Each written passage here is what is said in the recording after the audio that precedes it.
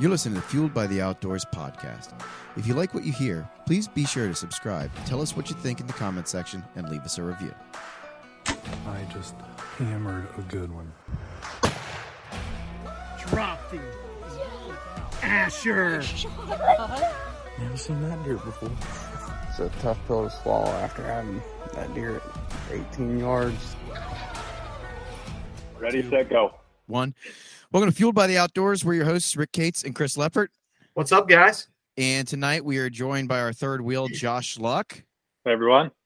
And our newest team member, John Robertson. How's it going, John? Hey, how are you guys? Great. So we were just talking, and we don't think that anybody has met John yet.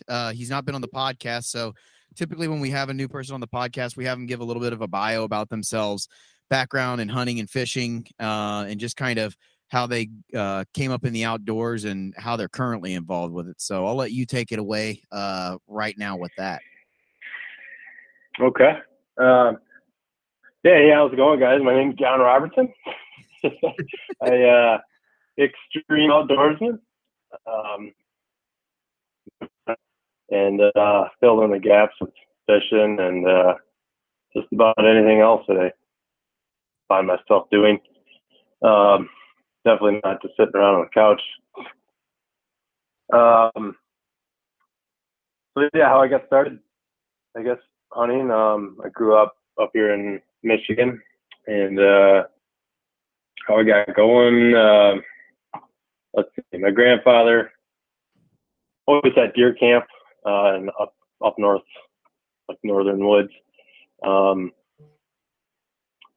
I guess it was just the traditional Michigan deer camp is what we grew up doing.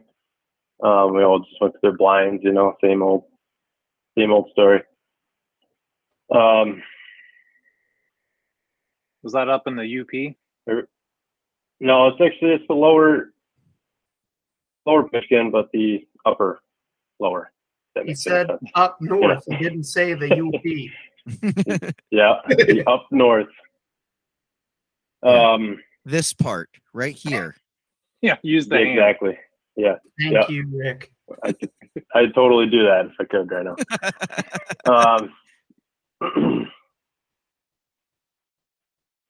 I don't know. What other questions you got? What else?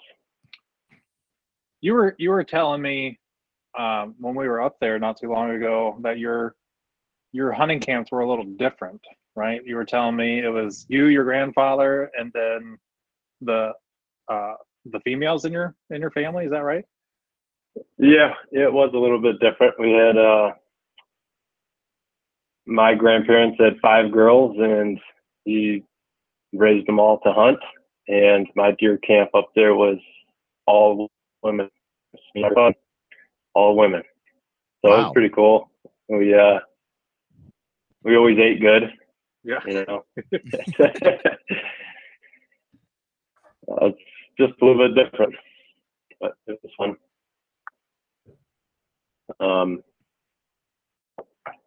So how did things progress for you?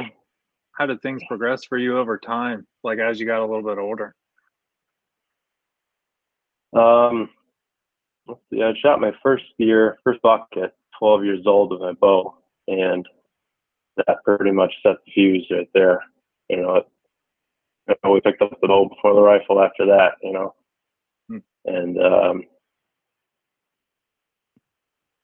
after that it just progressed, watching deer hunting shows, and it just evolved, really. It's like how bow hunting has evolved right now. Upfit hunting industry, and it's just trial and error, learning everything that I possibly could. Windage and deer locations, where these deer are going to be bedded at, you know what I mean? Mm-hmm. All that good stuff. Tell us about a couple of your bigger deer that you've killed. Just about, brief synopsis, nothing crazy. You don't have to go into like the day before, the day of, the day after? Just tell us a little. Oh yeah. Chris wants latitude and longitude. Okay. Tell me where. He knows them pretty close. So I've shot, down there in Ohio, public land. I've shot 154. I've shot 189 and 5/8. And last year shot, I believe it was about 135. Nice. Yeah. Like those are all public, right? Yep. Those are all public.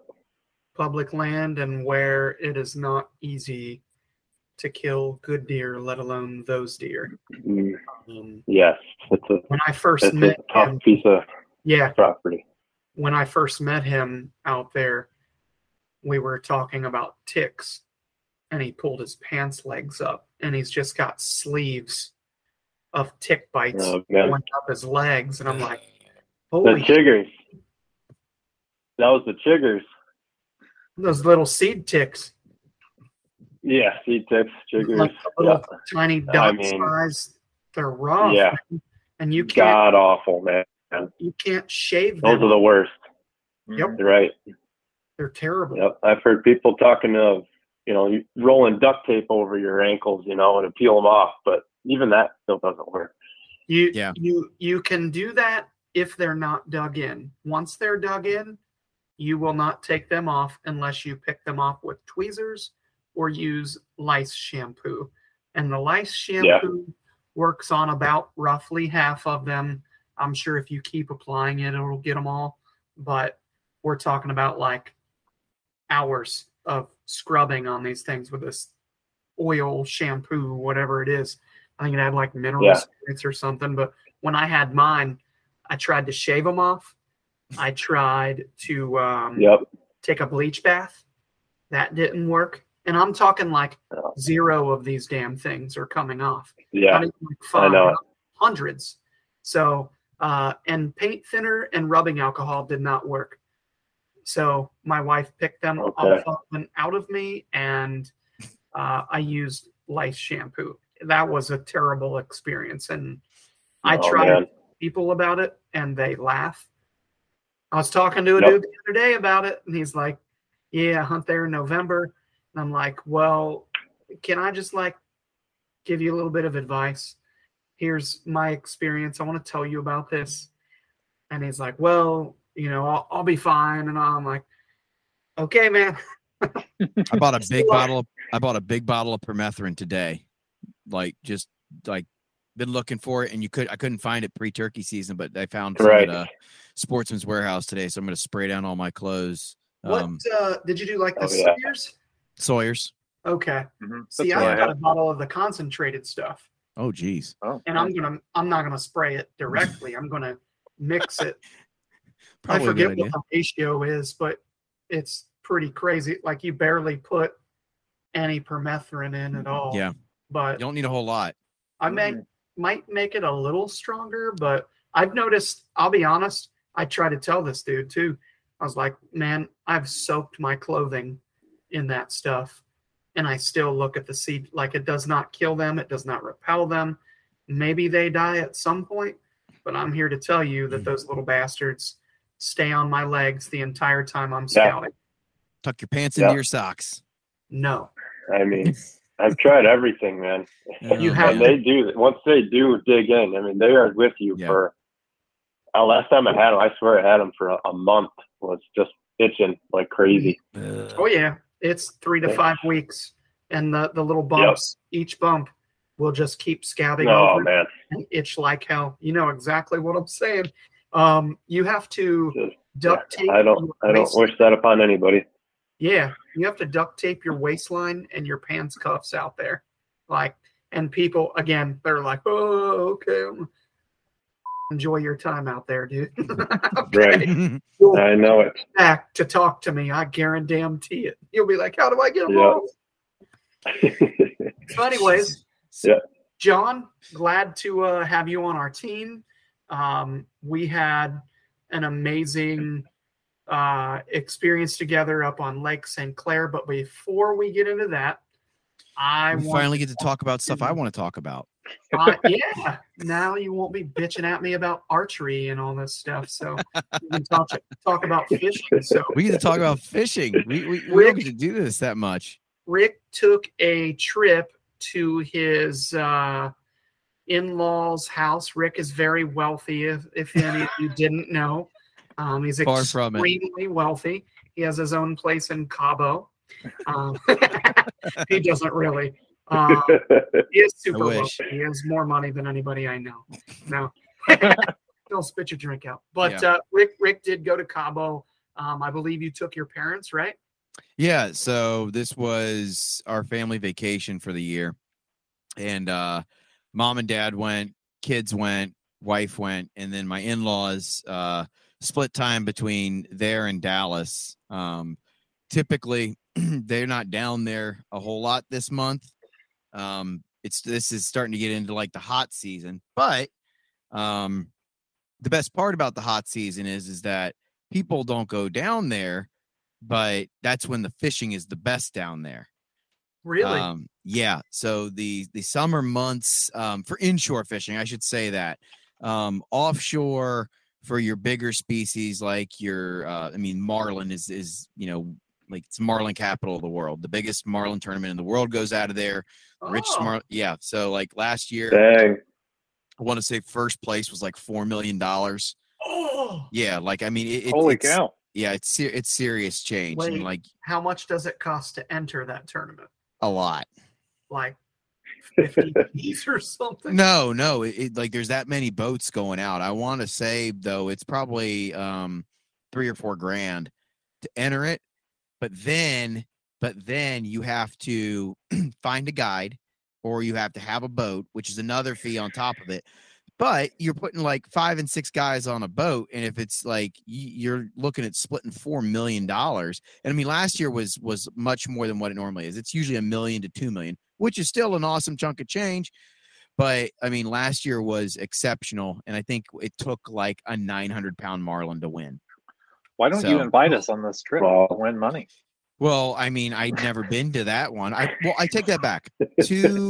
When I go down there, 2017, I was down there when they were having the tournament, and some guy was leading from the first day, and then the last day, he had like a 565-pound black marlin, and then the last day, some guy landed an 800-pound marlin and won like $1.5 million. Yeah. So you win big fish, and then you win first place overall, which gives you the biggest prize of all, which is like $2 million normally. Oh my god! Yeah, it's stupid. And here we are chasing little smallmouth. We're stupid. It's called the Bisbee's Black and Blue. So if you get a chance to look it up, but the summer months down there are when like all the inshore species are firing off. So like you have the tail end of the Sierra run. You have the roosters start coming in into the Sea of Cortez and around the into the Pacific. Snappers are in. Jacks start coming in, like the big jacks. Not like there's little like tiny species in there, throughout the year, but like the bigger fish really start moving in at that time. So I like to try to go down late May, June, July, and like they say it's hot. But like it's been 95 here all week and miserable and humid. It was 85, no humidity, and like a wind of like 10 miles an hour down there. So like in a word, it's absolutely perfect. Like it's the best weather you could possibly have. Yeah. So we flew out on Friday, got down there a day earlier than what we were going to do because it was cheaper flight wise. So we fly down there. We get everything set up, and then Saturday we get checked into the hotel and everything. It was we stayed like the hotel is kind of weird. It's like I guess you'd call it a resort. There's like 5 like buildings with like condo style like living, but then up on this hill there's these houses. So we stayed in one of the houses because they couldn't fill them. So that's the one good thing about COVID and airline prices is that when they're you book early, you get better deals. So we got a whole house to ourselves, which was completely freaking awesome. Jeez. That's awesome. Oh man, so we go down there, and the first day we go to the surf shop, where the surf fishing shop, and kind of go through, get the stuff, some of the stuff that we need. We get some, leader, buy some baits, and we go out the next morning. And to say the water was rough, it was like a Lake Erie, like, I don't know, like 4 and 5 foot swells, like just consistent out in the water. And like, we're casting from shore. We're right there at daybreak, and, we're throwing baits, and, it was one of those things like where we're looking at it. We're like, what do we throw here? So we start throwing what we normally throw. We're not getting bites or anything like that. But then we see these, 3 other guys down the coast from us. So we kind of go and watch them, and they pull in 2, a rooster, a jack, and 2 snappers. Damn. So like, I mean, yeah, all within a half hour. And do any of those guys eat those roosters?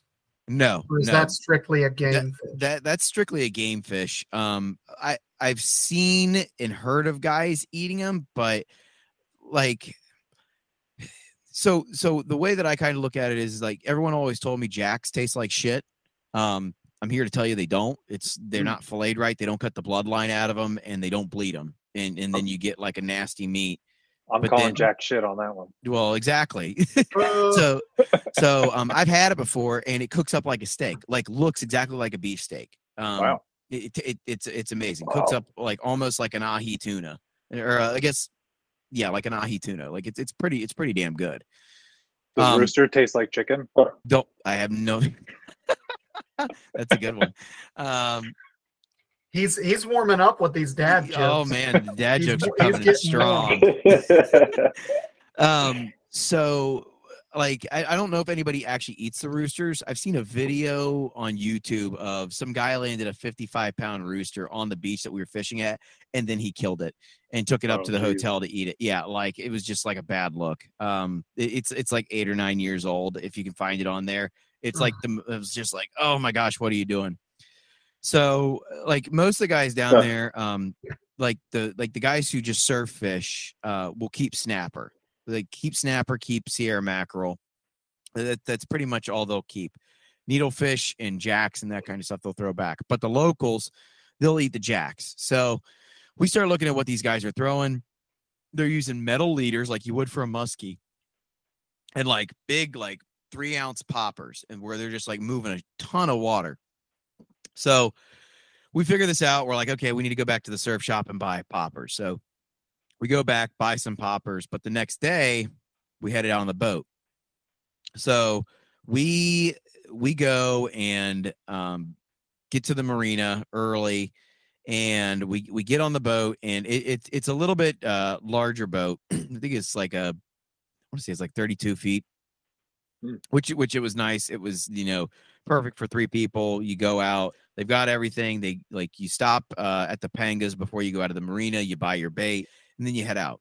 And it was had we been in a smaller boat, it would have been a little bit of nerve-wracking, I would say, trying to get out of the marina and that kind of stuff with how big the waves were starting to get. So we started trolling, and we stopped outside the marina, and that's where Dad caught the skipjack tuna on a butterfly jig, which is essentially just like a piece of metal with 2 I guess like ropes tied to hooks on it, but it mimics a bait fish, and the fish like come up and slam it, and they hit one of the hooks, and then it's off to the races.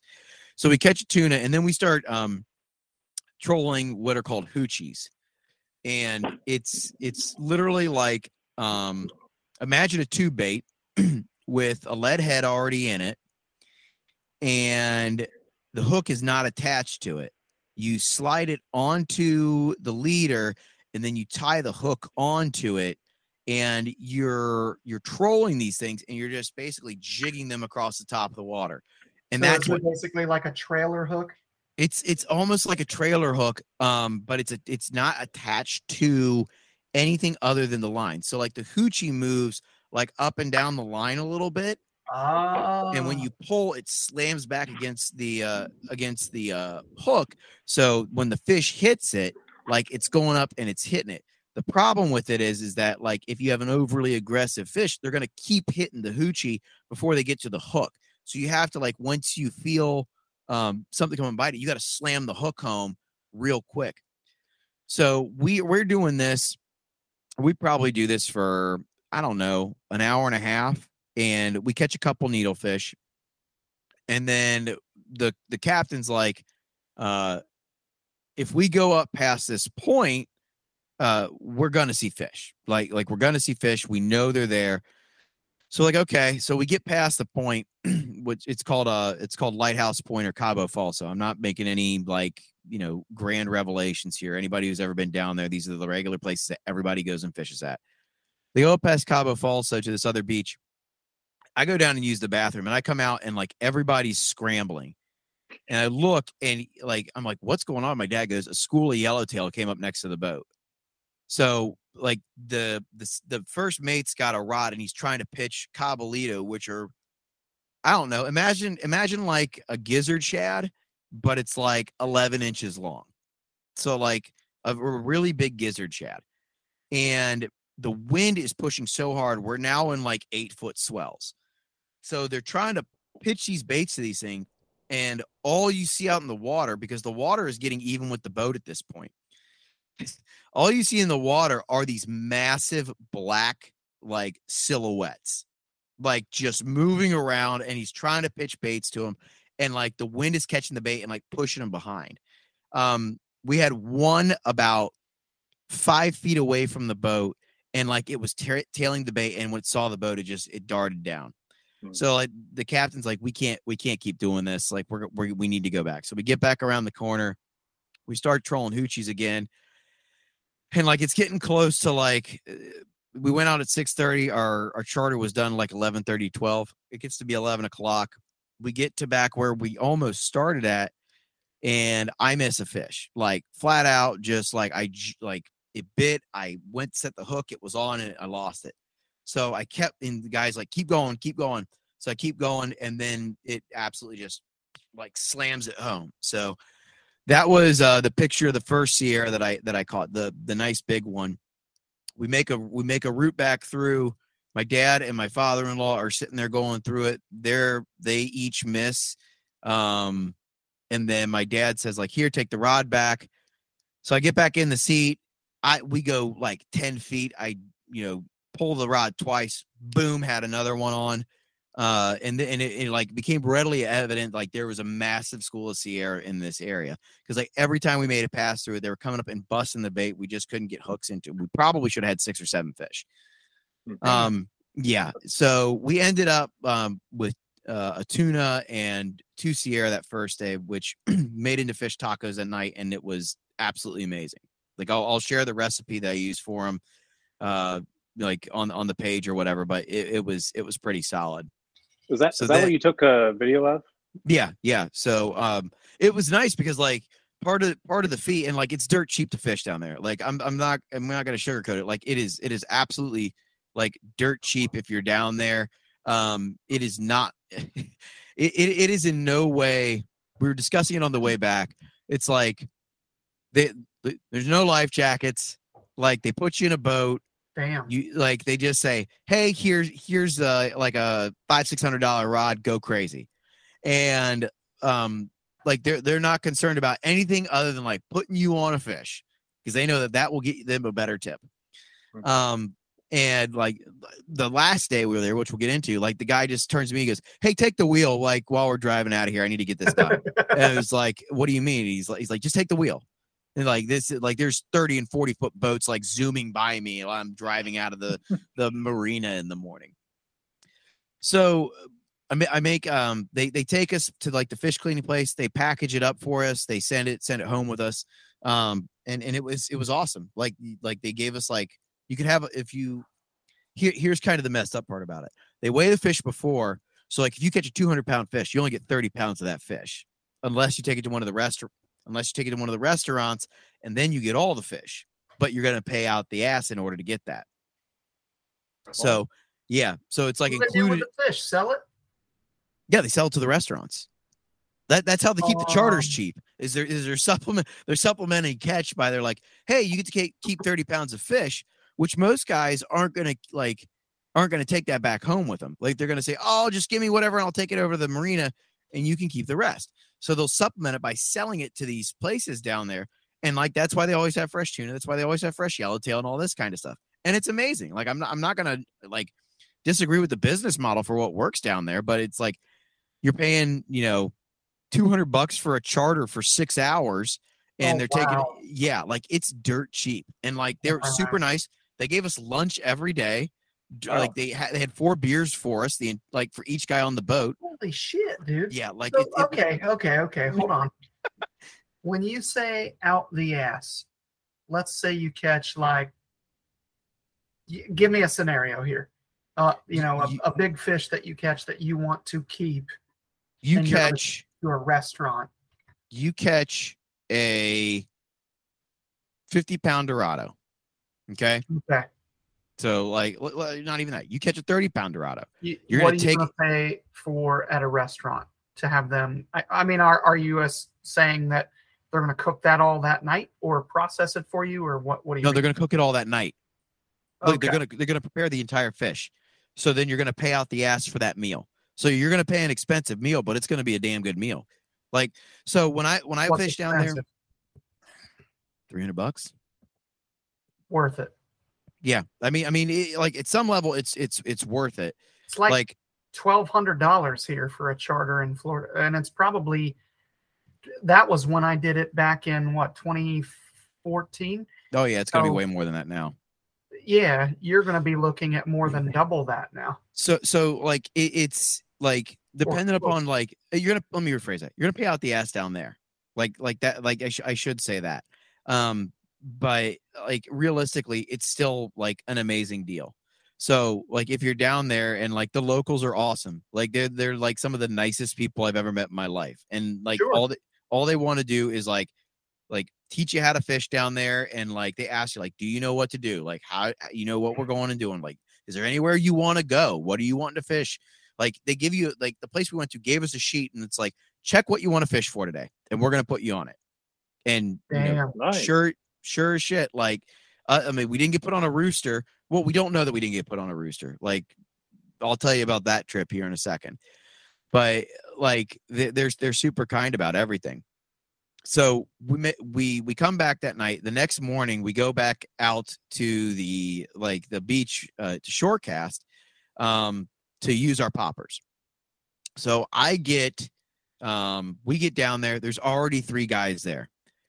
And we're trying to figure out, I was like, how the hell are these guys here before us every morning? It's crowded with 3 people. So I'll tell you about crowded here in a second. So like there's usually never anybody there. So we start talking to these guys, and they're like, yeah, we work in this place right next door. We go to work at 9. So we all come down here and we fish before we go to work, and we go back and we use the community shower at 8:30, and then we're at work by 9.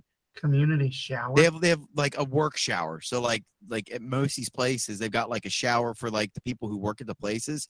So like it's like a locker room. So like they go in, you can fish, leave all your shit there, and then you go to the locker room and you go into work for the day. And then you can come back out afterwards, which most of them do, and they go back and they fish the same area. So we start casting, and I hook into a fish about my 5th cast. It hit about 30 yards from shore, and it wasn't running. So I thought I had a snapper. Like it just kind of like laid there, and then all of a sudden, when a wave came in, it started peeling line. So I get it in, and it was a nice jack. It's probably 20 pounds. Now, when you say jack, is that a jack crevalle? Crevalle, yeah, Jack crevalle. Crevalle. What happened to the jack shits? we actually ended up catching them that day.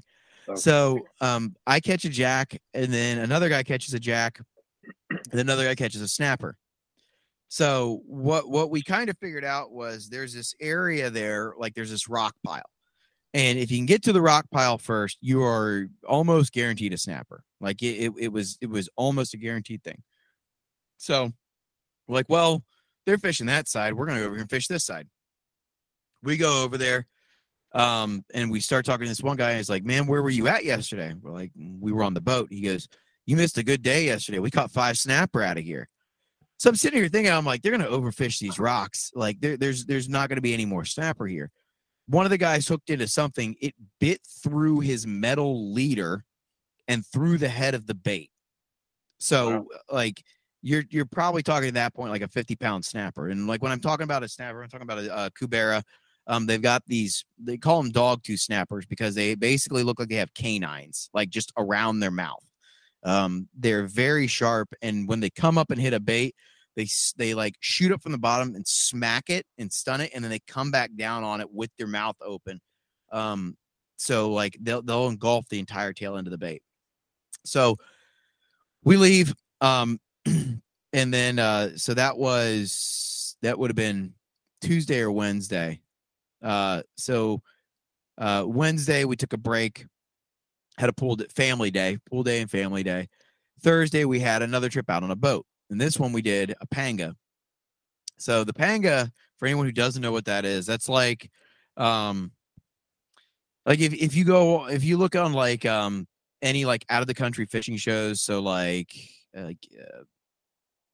Costa Rica or Mexico or like the islands, like the Bahamas and that kind of stuff, you'll see like these real long skinny boats. They kind of look like a Carolina skiff with a center console in them.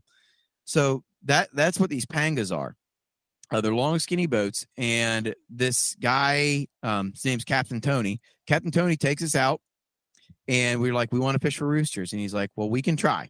He's like, he goes, we're going to try, and we're going to get you a rooster. We start trolling hoochies all the way up to the point. I catch another Sierra, and then we had to have missed at one point. I counted how many times a fish came up and hit my dad's bait. I want to say 12 times in a row. So like we missed probably a good 30 fish that day. I don't know if they were all the same fish, but like there was 30 bites that we just could not get hooks and fish. So he takes us literally to the rock pile we're fishing, like surf casting. And he's like, they're going to be here. He's like, we'll pitch baits here. And he goes, all you do, he goes, you're going to hold the line. And he goes, when you feel that bait go crazy and then something slam it, he goes, there's a lever here. You shove it up as hard as you can and hold on. And he goes, just don't let the rod go over the boat. So we're sitting there and we're pitching baits. And sure enough, the baits start going nuts and like darting either way and then nothing. And then so we keep making passes. Never got a rooster. We don't know what was there chasing after the baits, but we tried. Like we tried our damnedest. So our last day we go out, we go right back to that rock pile. And at this point, it's like the last day that we had to fish for the trip. It's Friday. So we're getting up real early. So we get up at dark, like it's dark out. It's 5:00. We drive down to the beach. We get out, we're walking, and we're like there before sunlight.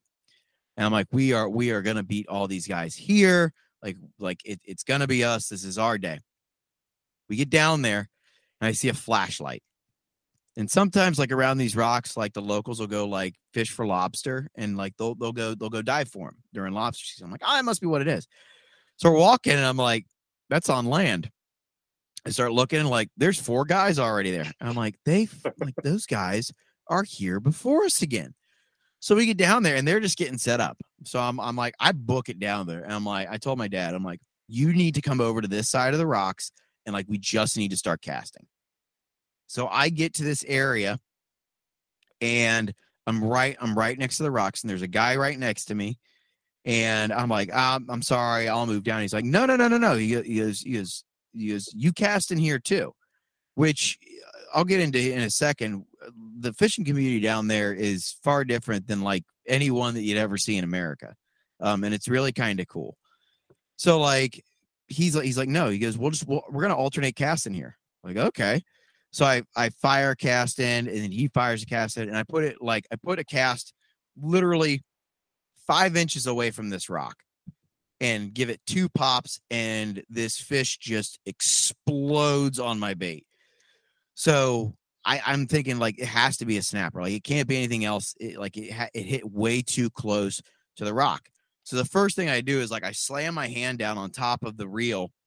I start walking the other way, and you'll see it like in the footage that we got. I put my hand on top of the reel, and I'm sitting there trying to hit the button on my shoulder mount. I finally hit it. So like when like in the start of the video, my hands are like this, and like you can see my hand come away from the camera, and I just start trying to walk the other way with the fish, and like all this fish is trying to do is bury me back in the rock. So finally, I get a wave, and I start reeling. Like, okay, I've got it away from the rocks. It immediately starts running back towards it again. So finally, I get it far enough away from the rocks to fight it. I get it in, and I'd never caught one before. I've never caught a cubera before, and like I get it up on the shore, and like all the locals are kind of staring at me. They're like, "Hey, this gringo just caught our fish," but like they're like, "Hey, nice fish," and I'm like, "Oh, well," like they're happy for me. I think they kind of figured like I wasn't going to do anything with it, so I was going to give it to one of them. So I pull it up on the shore, and I'm like, I think I sent you guys the picture, because it's in the video. Like I have it from a shoulder mount. Like I immediately take a picture of it, and then like I send it to you guys. Mm-hmm. So like all I know is that these fish have teeth, like, and I don't want my hand anywhere near the mouth. So I'm like, I tell my dad, I'm like, I said like, hey, go get the pliers. So we get the pliers. And we're looking at it, it's like, holy shit, like this thing's got like sharp teeth. So like I get the popper out of its mouth. And then I'm like, well, I want to get a picture with this thing. And like all the boat captains have been like grabbing up underneath the gill plate or like the gills, and like you grab underneath right here. Because it helps like dispatch the fish, because you're going to dispatch the fish. So because it's a saltwater fish, you don't want a bloodline in it. You want to bleed it out as quickly as possible. So what does Rick do? Rick decides to go ahead and grab up there. And a couple podcasts ago, we talked about like things that like are sharp and that are going to cut you, and like that you'll never forget. And we said the pins on the back of a bluegill, like the dorsal fin on a bluegill, the gill plate on a striper. Well, guess what's just as sharp or sharper than a gill plate on a striper? The gill plate on a cubera snapper. It sliced me open like a fillet knife, and I bled like a stuck pig. Like I had like blood all like I didn't even realize I had like blood all over my clothes, because I was like so happy. I'm just like, I'll deal with it later. It's like a surgical cut too. Oh man, it was clean. Like it's a clean cut, like a razor blade. Yep, completely clean cut. So we get pictures and everything. And like immediately after I caught that fish, someone else took the spot and like starts casting in that area. So like there's this thing that happens there. It's kind of like almost like when you go surfing, like there's like a line, and like everyone just understands that like when someone catches a fish, like the line moves down, and like everyone just kind of takes turns casting into those same spots, because no one knows what color bait or whatever. And like immediately as soon as you catch it, like what'd you catch it on and that kind of stuff. And it's not rude. It's just like, these guys are fishing for food. Like that's exactly what's going on. And like, they're all like really nice about it. Like they're all like, no, like you cast in there too. Like next guy's going to cast in there. And like, this is just how this works. So like everyone's real nice about it. So I cast out for like, I think like 5 casts after that. And the guy literally standing next to me hooks into the biggest Sierra I have ever seen in my life. I've got video of him pulling it ashore. It's got to be 11 or 12 pounds. It's massive. Like it is just this massive Sierra mackerel. And he was there with like his little boy, and like it was really, really cool to like watch them interact over it. But I ended up giving the fish to one of the local guys who had been like talking to us the entire week. His name is Carlos. And I'm like, he like came up and he asked me, he's like, did you catch that fish? I'm like, yeah. I'm like, I don't have anything to fillet it with. Like, do you want it? And like, he was like happier than a clam, like just so excited to like take it. And like, he didn't even fish for the rest of the day. Like he just left. He put on a string and like left because he had to go to work. And like all these other guys are standing there.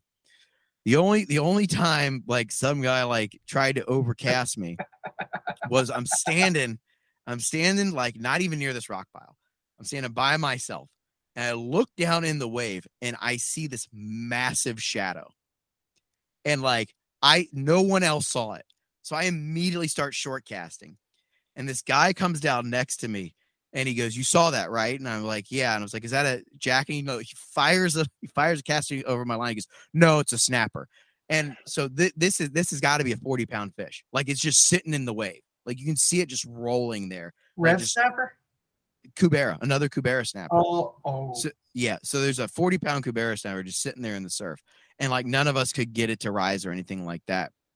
But like, it was an awesome trip. Like, I can't speak enough about it. Like, anyone who can get down there, like, if you just want to like dirt bag it for a week, like, there's a Holiday Inn Express there that we stayed at the very first night we were there. I think it was $75 or something like that. Good God. Yeah. So $75 a night, and you can go, like, as long as you have a car and you're fishing stuff. Every beach in Mexico has to have some way of open access to it. Every one of them does. Wow. Now, trying to find that access is the difficult thing, because it may be a scrub-filled drainage ditch full of rattlers, or some other venomous thing that lives down there. But like, there's opportunity abounds down there, and like, it's such a cool place. I enjoy going down there every time. But like, we didn't end up bringing back any fish, but we ate all our fish down there, and I've got like a ton of memories. It's the most fish I've ever caught when I went down there. Caught fish almost every day, and despite not being able to get a rooster, which I was really hoping I'd get my dad one while we were down there, but it didn't play into it. So it's kind of adds to the mystique of the fish, though. Sure. It's like literally it's the musky of the saltwater. Oh my God. So the day after we left, the charter company that we went out with posted 8 pictures of all, like, every one of their boats landed a rooster that day. Wow. Oh man. It's just, yeah. So you didn't tip very well then. I felt I did. If you're looking for an affordable technical gear style clothing that performs well, that cuts weight from your clothing but not from your wallet, check out Huntworth. Whether you're hunting early season in Nebraska, mid-season in Ohio, or late season in Iowa, Huntworth has a system to keep you comfortable and focused on your hunt. With early season fast approaching, we highly recommend checking out the Durham lightweight hunting pants and the midweight Shelton hoodie. These items, paired with an appropriate base layer, will perform at a high level in multiple early season conditions when fishing and hunting. Yeah. So, wow. But enough about me in Mexico. I want to hear about slaying smallies and Will not getting to catch his muskies that he wanted. Damn, man. I've never seen people root against each other like my God. All right, so hold on. Okay. I want to ask this before we get this started. Okay. Who caught the biggest fish of the trip?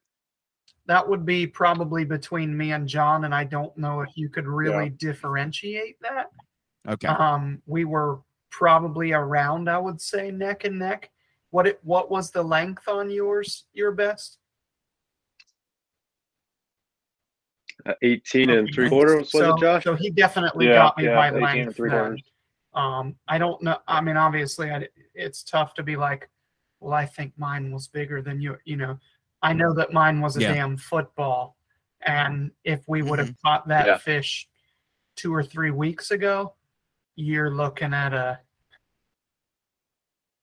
probably a half pound added, like some serious girth, and a half pound added to that fish. Oh yeah, something like that. Like, she was a football. Which Nice. is, I didn't get to catch my like giant smallie, but I think all of us learned, even Will, who's been up there a few times, but he immediately took us to that spot and was like, this is where we got into the bigger fish. And sure as shit, the first cast I made, I caught my best fish. And then I had one similar size on the very next cast. Wow. And I watched it just oh wow, set me up like a hoe. Just went sideways, dove straight down 6 o'clock, and then rose 12 o'clock and flew out of the water and tossed me. And we have a clip of that where I say a few choice words, but I had been dreaming of going to Lake St. Clair since like 2010. Night, baby. I had a coworker at Mercedes. Love you. Sorry, telling my dog good night. We're leaving from vacation from down here in Florida to go home tomorrow. So we're all getting everybody packed up and in bed. So anyway, yeah, I'd been dreaming of going there, and I kept begging Will to go, and of course he's literally in his white t-shirt and leather jacket and blue jeans with his sideburns, looking so cool. And he's like, "No, you're not cool enough, Chris." And so finally, I just called him up and was like, "Hey, listen, I've got a free weekend. I've got a buddy that lives up there. What do you think about going up there and just playing around? Whether we take your boat, use his boat, whatever. What would you think about that if we could pull that off, regardless? And even if it's just me and him, fine. You know, I want to go. I don't care. Let's day trip it. Let's go for a weekend, whatever. I want to go." And so he said that he was up for it, but would talk to his wife, and she said it was cool, got the okay from mine. And so then spoke with John, and then I talked to Josh, was like, "Hey, we're going to like the smallmouth capital of the world. Would you like to attend?" He's like, "Sure, I'm not fishing for sturgeon this weekend on a Sturgeon River or anything." I had never caught a smallie before this trip, so I was excited. Are you serious? He never even targeted them. Never caught one before. Holy crap, man. Do you guys have those that don't, some lakes down there that have smallmouth in them? Oh yeah, there's. I mean, Cumberland's full of them. Dale Hollow's full well, of that's them. not. But that's not down there. We're in Ohio. Those are 4 hours. Those are an equal drive or longer drive than the damn St. Clair. I mean, the Ohio River's got some nice smallmouth in it, and so does the Licking River. They do. I'm just not a huge fisherman, so mentioned it. That's right. Or gun hunter. So around us though, like, you're fishing streams and you're catching baby smallmouth. You're not catching anything. If you catch something better than 17 inches, you're doing really well. And I won't talk about the few places that you can go to get into them, but there are a few places that you can go, but good luck getting to them and good luck getting into the good ones, we'll say. I know a few people who can and do, but not like I mean, nothing touches St. Clair, right? But unless you go to like the Boundary Waters, maybe. And even then it's like, is it as good? Because you're in a canoe. I'm in a speedboat. Like, I'm in a bass boat with a motor, and I didn't carry my boat across the land. So we're going to go drink beer tonight, and you're going to get destroyed by mosquitoes and black bears. So go tie your food up, and I'll pray for you. So, that's pretty much the gist. I actually want to take that trip. But so somehow everybody got the okay from wives and had a clear schedule, and that is like an act of God in and of itself. And we decided to make it basically like a 2-day, day-and-a-half trip. We left Friday. Will took the liberty of booking our place, and he decided that wasn't expensive enough. So he canceled that and got a more expensiver place. Josh was pissed. He books this hotel, and I want to say it was like $600 for 2 nights. And I'm like, oh my God, that's a little pricey, but okay. So then he's like, hey, don't worry, I canceled that. I'm like, oh, cool. Maybe we'll get it down to like 400 or something and get it closer to that $100 a guy type thing. He's like, I booked an Airbnb, and I'm like, shit. And I'm like, I'm talking to my wife. I'm like, I don't even want to ask the question what he paid. I just want to ask him what I owe, so it seems like it's less. And I asked him, he's like, "Oh yeah, it's like $750." And I'm like, "Will, you know what's really cool? Talking to friends on the same fishing trip as you about the price of the place you're staying before." I'm so happy you all get to experience Oh my this. God. Yeah, I was like Now, uber confused because I'm used to like communicating things. Nope. And he hadn't responded to us in like days. And it's like, we're getting ready to leave for this trip. And he's like, "Oh yeah, like I went ahead and booked this." We're like, "You didn't even consult us." He's like, "Oh, it'll be all right." it'll be okay. My wife Yeah. makes $500,000 a month being gorgeous and Bavarian. That's all I'll say. So now let me say this much. Frustrating or whatever, anxiety ridden, but there was a rhyme to the reason. We were in a nice neighborhood.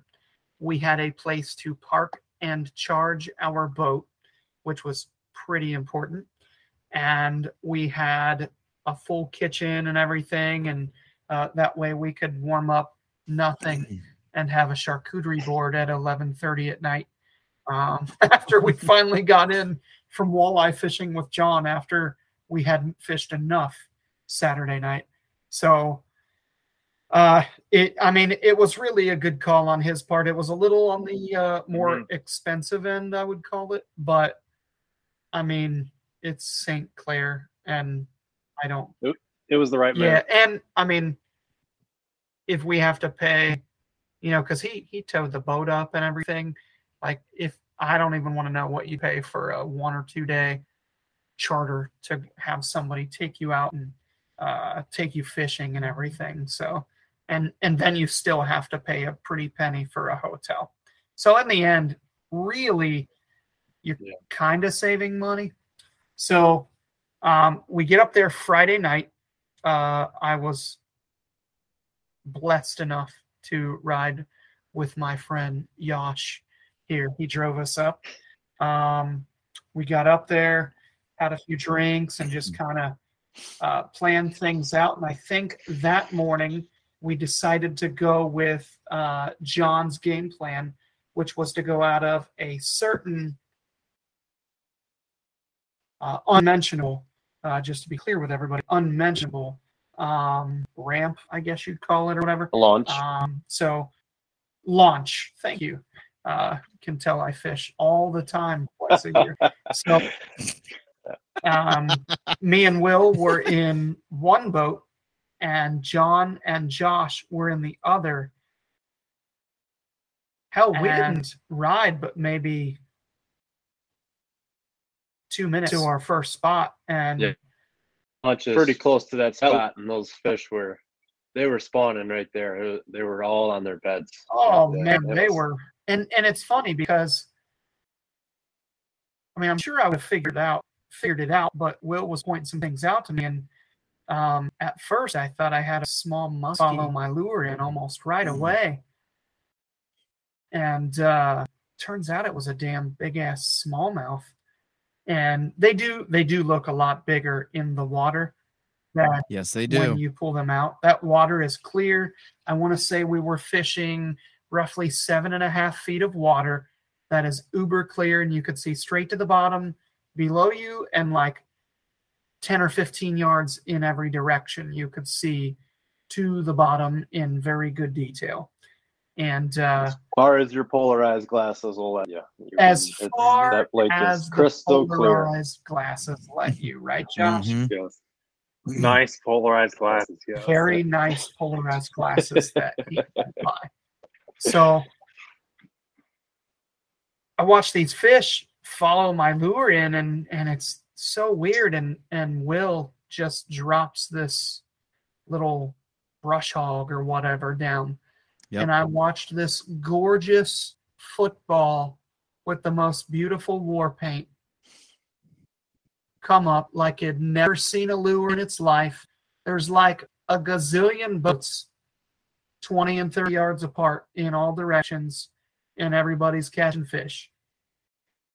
This fish has probably seen 100 damn lures a day for the last month. And you would have thought that it was a newborn that was like 2.5 or 3 pounds. And it just, I know I watched the whole thing, and it slowly comes up and just swallows his brush hog, and he just pulls it right up. And it was a fish that had followed my lure in. So I'm like, oh, cool, we got our strategy. So I get some more to follow. You're going to bird dog for him. Oh, dude, it was bullshit. So, Yeah. and then I start dropping that same exact pole with the same lure in front of all these fish. They don't give a shit about that thing. I'm like, well, man, now I look stupid, and Will looks like this, like, oh yeah, I jiggled my Jake right or something. So I'm thinking this is crap, and everybody has a smallmouth, and we're like 5 hours in, and I do not have a smallmouth. I have one rock bass, one stud trophy wall hanger of a rock bass, like 10 and 11 inch rock bass. Yeah. So those things were huge. And I'm starting to get a complex at this point. And then I finally caught a few, but I'll let, I actually want to hear Josh's take on this trip as well, especially day one, because him being the least experienced of all of us, Rick and you know, John's the most experienced. This dude fishes all the time. He's on all kinds of different waterways and has a gorgeous boat that I want to take from him. It is absolutely amazing to go out on a really nice boat with somebody who knows what the hell they're doing. And so he's got a crap load of experience with just fish in the waters in general. Will's got a lot of experience. And then I fish a few times a year, but not a lot because I'm always doing hunting and archery stuff. And then there's Josh, who doesn't hardly ever fish. How many times would you say you fish a year, Josh? Fish a year? Maybe just 1 or 2 days. My parents, at my father's house, they have a pond there, and at my mother's house, they have a pond there. So they're just like small. Well, I say small. They're like half-acre farm ponds. That's about it. So give us your perspective. Just stock ponds. Yeah, just stocked farm ponds. Oh God. So give us your perspective on day one. So I'm going to start this. I'm going to stop you real quick. You have permission to tell a certain story about you guys rolling up as Will caught that fish. I forgot to tell that story, by the way. Oh yeah, it's a good one. We'll get to that. By the way, that's a good one. So, as Chris said, like I don't have a lot of experience fishing. And when I was invited on this trip, I was actually pretty excited because I'd never caught a smallmouth. And then all you guys were like, "You don't understand. Like this is like awesome smallmouth lake, like one of the best in the U.S." So in my head, I'm like, "Well, this is awesome. Like this is going to be a great time." And it did not disappoint. But that first day, so I'll start the first day off by talking about our plans. We had actually planned to get there before daylight and then like hit the water right as the sun was coming up. And then we get a message from John that first morning saying, hey, it's going to be a little late. I can't remember how late. What was it, like 30 or 40 minutes, John, or something? Yeah, it was like almost an hour. Yeah, but he had, out of everybody, he had the longest drive. Yeah, you had an hour there, so understandable. So we're sitting there lollygagging around the house, like, oh, we got time. And then when we met you, we actually showed up an extra 15 or 20 minutes late. So it's daylight by the time we're at the launch. Oh yeah. Oh yeah. We get out there, and I didn't know what to expect. John's kind of explaining things to me. When we get out there, there's like all these other boats around there, and in my head, I was like, well, damn, we missed a good time. Like all these people are out here.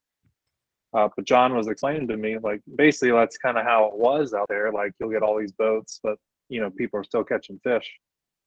And just like Chris described earlier, I had never seen water that clear.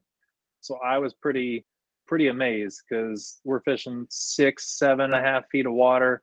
You could see all the way to the bottom, 10, 15 yards out from your boat, and you could just like see where all these fish are. And John's explaining to me, he's like, you'll see these beds. There'll be, what'd you say, like these big white circles, John? Like you'll just see the fish near these beds. Yep. We were basically bed hunting. Sandy circles. Yeah. Yeah. These sandy circles, like bed hunting fish, which was like a wild concept to me. So we're just sight fishing is the way to go. A lot of fun.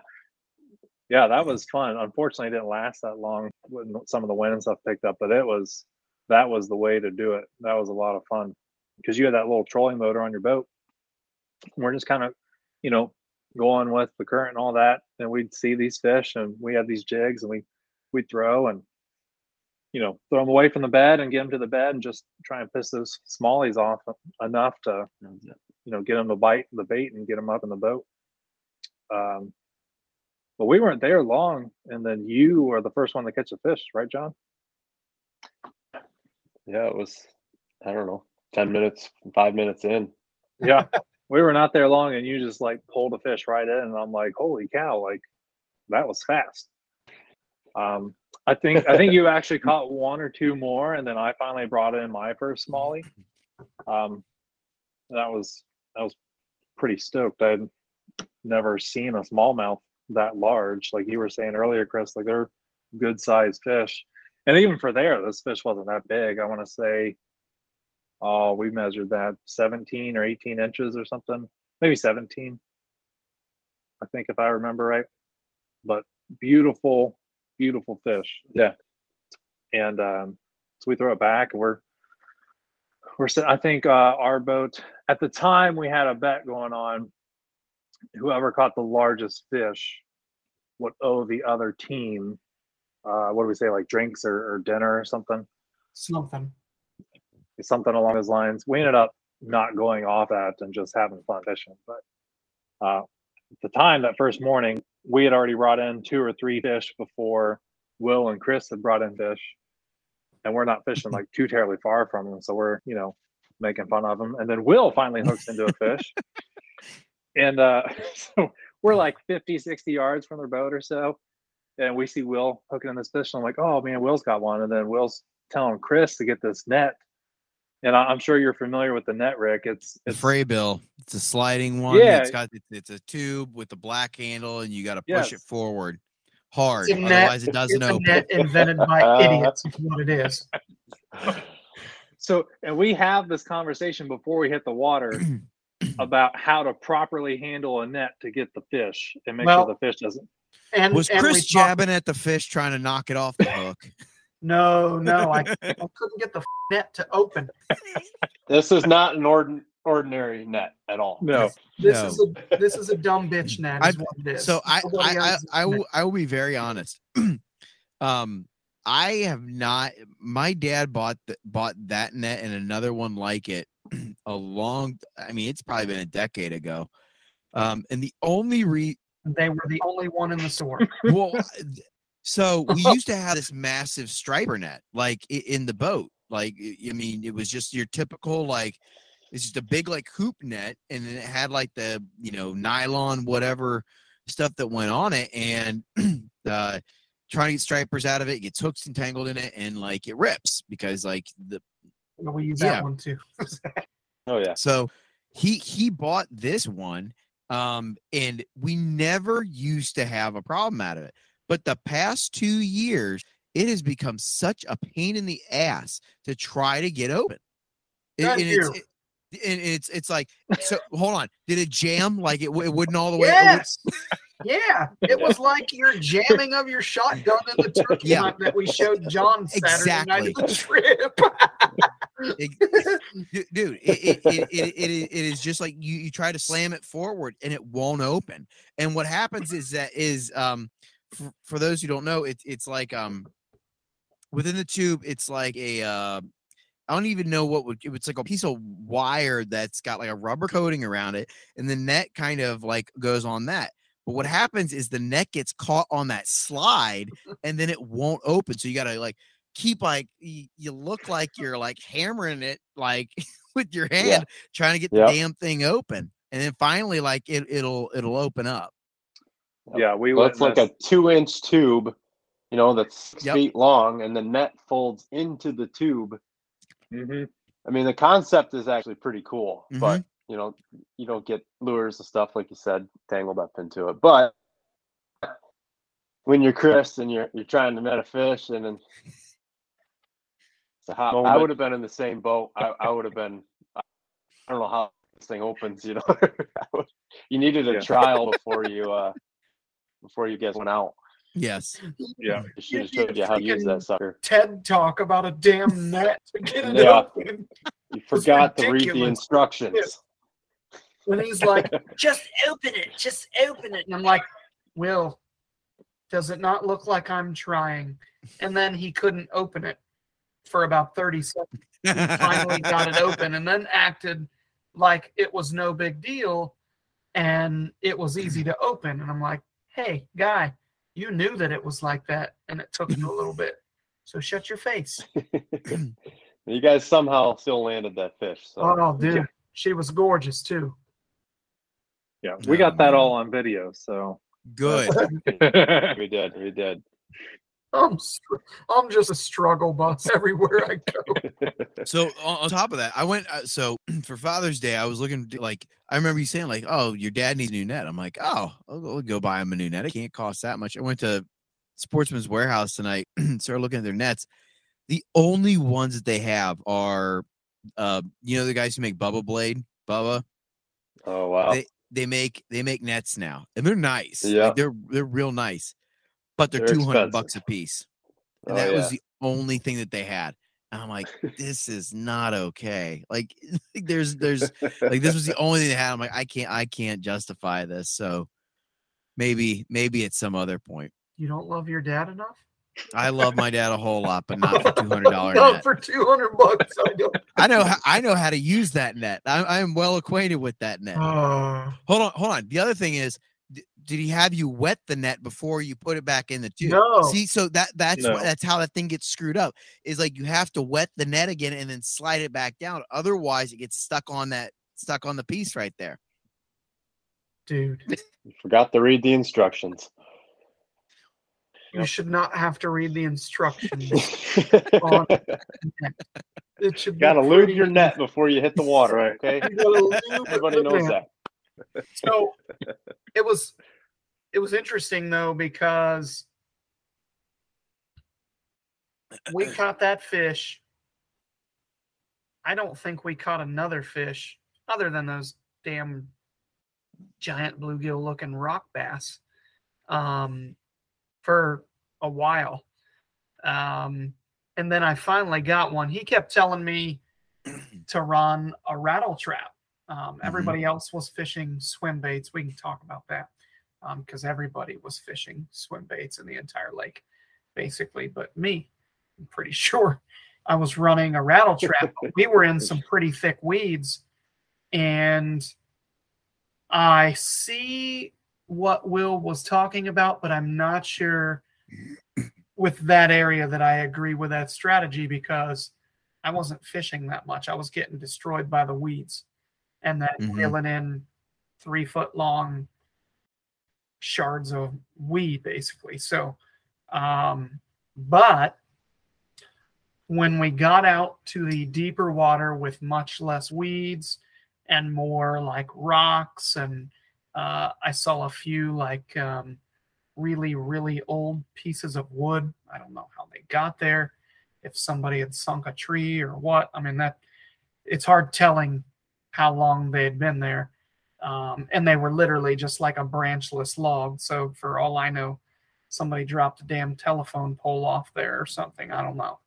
But we got into the bigger fish, and the rattle trap shined, because now you're covering water, a lot of water, and getting into the fish. And it was interesting too, because down where we're from, the water's warm as heck. And up there, it's like fishing in Ohio, in southern Ohio, in mid-March. Like the fish are still a little sluggish, maybe late March we'll call it, but Like they're not. You still have to fish things rather slow. I'll equate it to how you fish the spring trip in Cumberland. Okay. You're not bringing anything in fast. You've got a slow retrieve, and that was tough to get used to. And I have some little tricks of my own that kind of help me with my timing and everything. Like there's a rhyme and a reason to it all. So I loved the rattle trap out in the open water. It still worked in the weeds a little bit, especially on day 2. But I feel like a tube or a swim bait or something that's not going to keep getting caught in the weeds. And then, and I mention all this to help other people that are going to do this trip. We'd encourage everybody to do it. Day 2, you could not see in the water like you could on day 1. Day 1, just the dumbest water clarity you could ever dream of. Day 2, could not see really well. So now your sight fishing has went to hell. And now, and don't get me wrong, you're not sight fishing in Ohio or, down at Cumberland or anything like that for the most part. But, man, it does help when you can literally look at a smallmouth on its bed and pitch your lure to him. And then you see that one over there and you pitch and you just keep doing it until somebody plays. But that's how the state record largemouth down here got caught. Down here where? Kentucky? Really? Kentucky. So there was a guy who was fishing early spring beds, and he was fishing a purple lizard, and he threw it in the middle of a bed, and he knew that he goes, I knew that the fish was big. And he just kept throwing it in there until the fish decided to pick it up. And when he laid the hooks into it, I mean, it was a 13 or 14 pound largemouth. Out of a real, not a big lake at all. And, but like those fish, they get so territorial fishing those beds because they want that spot cleared out. They'll do anything to keep anything out of there. Heck yeah. So Josh, tell everybody what some of those smallmouth did to your lure. Oh, when John and I got frustrated when we were bed fishing. So those fish some of them were very frustrating. We'd get on some beds, and one in particular, like we saw this fish on its bed. And I'm like, John, like there's a fish here. Let's stop here. And he was using the trolling motor to keep us in the area. I'd throw down, and what was I using, John? This little like swim bait. What was a little silver thing? Yeah, it was just a swim bait. It's a minnow looking jig. Yeah. Yep. So we'd throw, jig it on the bed, and this fish would not bite the lure. It'd come up and bump it with its nose off the bed, and it did this a lot. I'd go and jig and I'd bump it with its nose, and I'd try to set the hook, think it was going after the bait. We did that for forever, like 10 or 15 minutes. 15 minutes we worked that fish, and that fish would not open his mouth, man. He just kept knocking it off the bed with his. Yeah. Was this a bigger fish? And it was a good one. Yeah, it was a decent sized one. Yeah. It just kept hitting it with its nose. I mean, just right there underneath the boat, you're trying to hook set. And it's very frustrating. Yeah, we're just watching it the whole time. And actually, John got the GoPro and stuck it in the water. And in the GoPro footage, you can see the fish hitting the bait, just like bumping it off. Jeez, pushing it off. Yeah. Oh, that was fish has been around. That fish knew the game. Yeah. You are not kidding. We gave up and then went to a different spot. Yeah. Yeah. So let's see. We had a pretty good day that day. We fished until we fished probably till about 2:30. 3. Okay. Yeah, I want to say we were out there 7 a.m. to about 2:30. Then we took out for lunch. Mm-hmm. We went to Will's spot, We had a pretty damn good lunch, by the way. Oh yeah. Got a little day drunk and then went to Will's spot. We put in there and we got into, I think we set the world record for F-ups. We got into some fish. I had a muskie follow me in, and the wind was picking up pretty good. And, well, we were very, very, very, very, very, very low on gas. And then we lost the trolling motor. We didn't lose the trolling motor. I'm sorry. Let me rephrase that. We The battery lost died? power to the trolling motor. The battery died. Okay. And so at that point, we were like, well, I think we're done for the day. And John had kept mentioning he is in love with walleye fishing. So he's like, hey, we could quit around like 6 or 7 and go catch some walleye. And it's like 6:15 or something. I'm like, John, you get your wish, John Bay. I was like, hey, want to go catch some walleyes? We can't go anywhere now. So Will runs us back in. Will decided he didn't want to do walleye fishing because he hates fun and smiling. And instead, go be responsible and charge the boat and get dinner. And it was actually nice because he laid out this phenomenal charcuterie board and had drinks made up and everything when we got in. But John was nice enough to take us out to a place, to the river. And that's fine. You could say it. Okay. And takes us to this certain spot, and it was cool. I'm not going to say a whole lot about it other than watching him pick this spot. I was like, oh damn, we're just hunting deer. This is all we're doing. We're hunting deer right now. But it was kind of, I would call it minorly the opposite though, if I'm thinking of things right. So we go out there, and I think John had his pole in the water for 30 seconds, a minute. Yeah. And gets broke off by a walleye. And I'm like, what the hell just happened? I'm thinking, oh my God, dude, this dude just brought us to the land of the walleye gods or something. So yeah. Well, I was in the middle of showing you guys how to do it. You're dropping a 1-ounce jig with a minnow tail down 30, 40 feet of water, and you're just jigging off of the bottom. And literally, as soon as my jig hit the bottom, I pulled it back up to kind of show them this is how you bounce it off the bottom. You got to really feel it because you're in a river and you're going with the current, and just to show them this is how you feel the bottom, and then boom, you get a hit right away. So oh yeah, it was pretty slick. That was nice to show you that, yeah. But it wasn't nice to show you this is how you snap off. This is how you break one off in minute 1. Yeah. It was pretty cool though. I think we were there fishing for an hour and a half or so. We caught 5 walleye. Nice. Josh, you offered on that, didn't you? You didn't catch one. You had one. I offered on the walleye. Yeah, I had 1 or 2 bites, but I didn't catch any. Yeah, and then we probably lost more than we caught.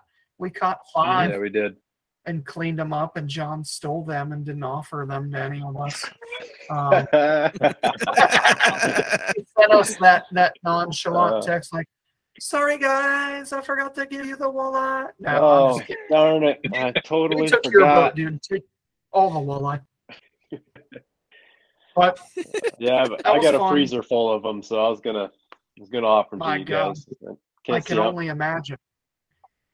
And you were catching the big females, a month and a half ago, weren't you?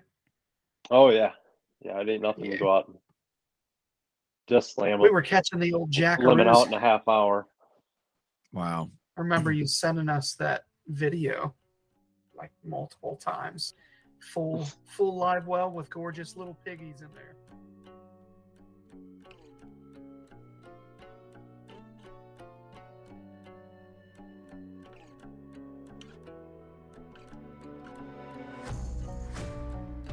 Just wanted to take a second to tell you about all our other content. If you're on Facebook, head on over to the Fueled by the Outdoors Facebook page. We currently have over 18,000 members of people who love the outdoors, from the mobile hunter all the way to the hiking enthusiast. Come interact and talk all things outdoors with a robust community of people. Fan of product reviews, fishing, hunting videos? Go check out the Fueled by the Outdoors YouTube channel.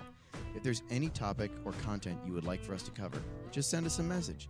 And if you like what you're seeing and hearing, then hit that join or subscribe button. We hope all our content fuels your passion for the outdoors. So we left there. We drive back. We were going to stop. I was going to purposely piss Will off because he gets all this food. And then we hadn't eaten any of it yet.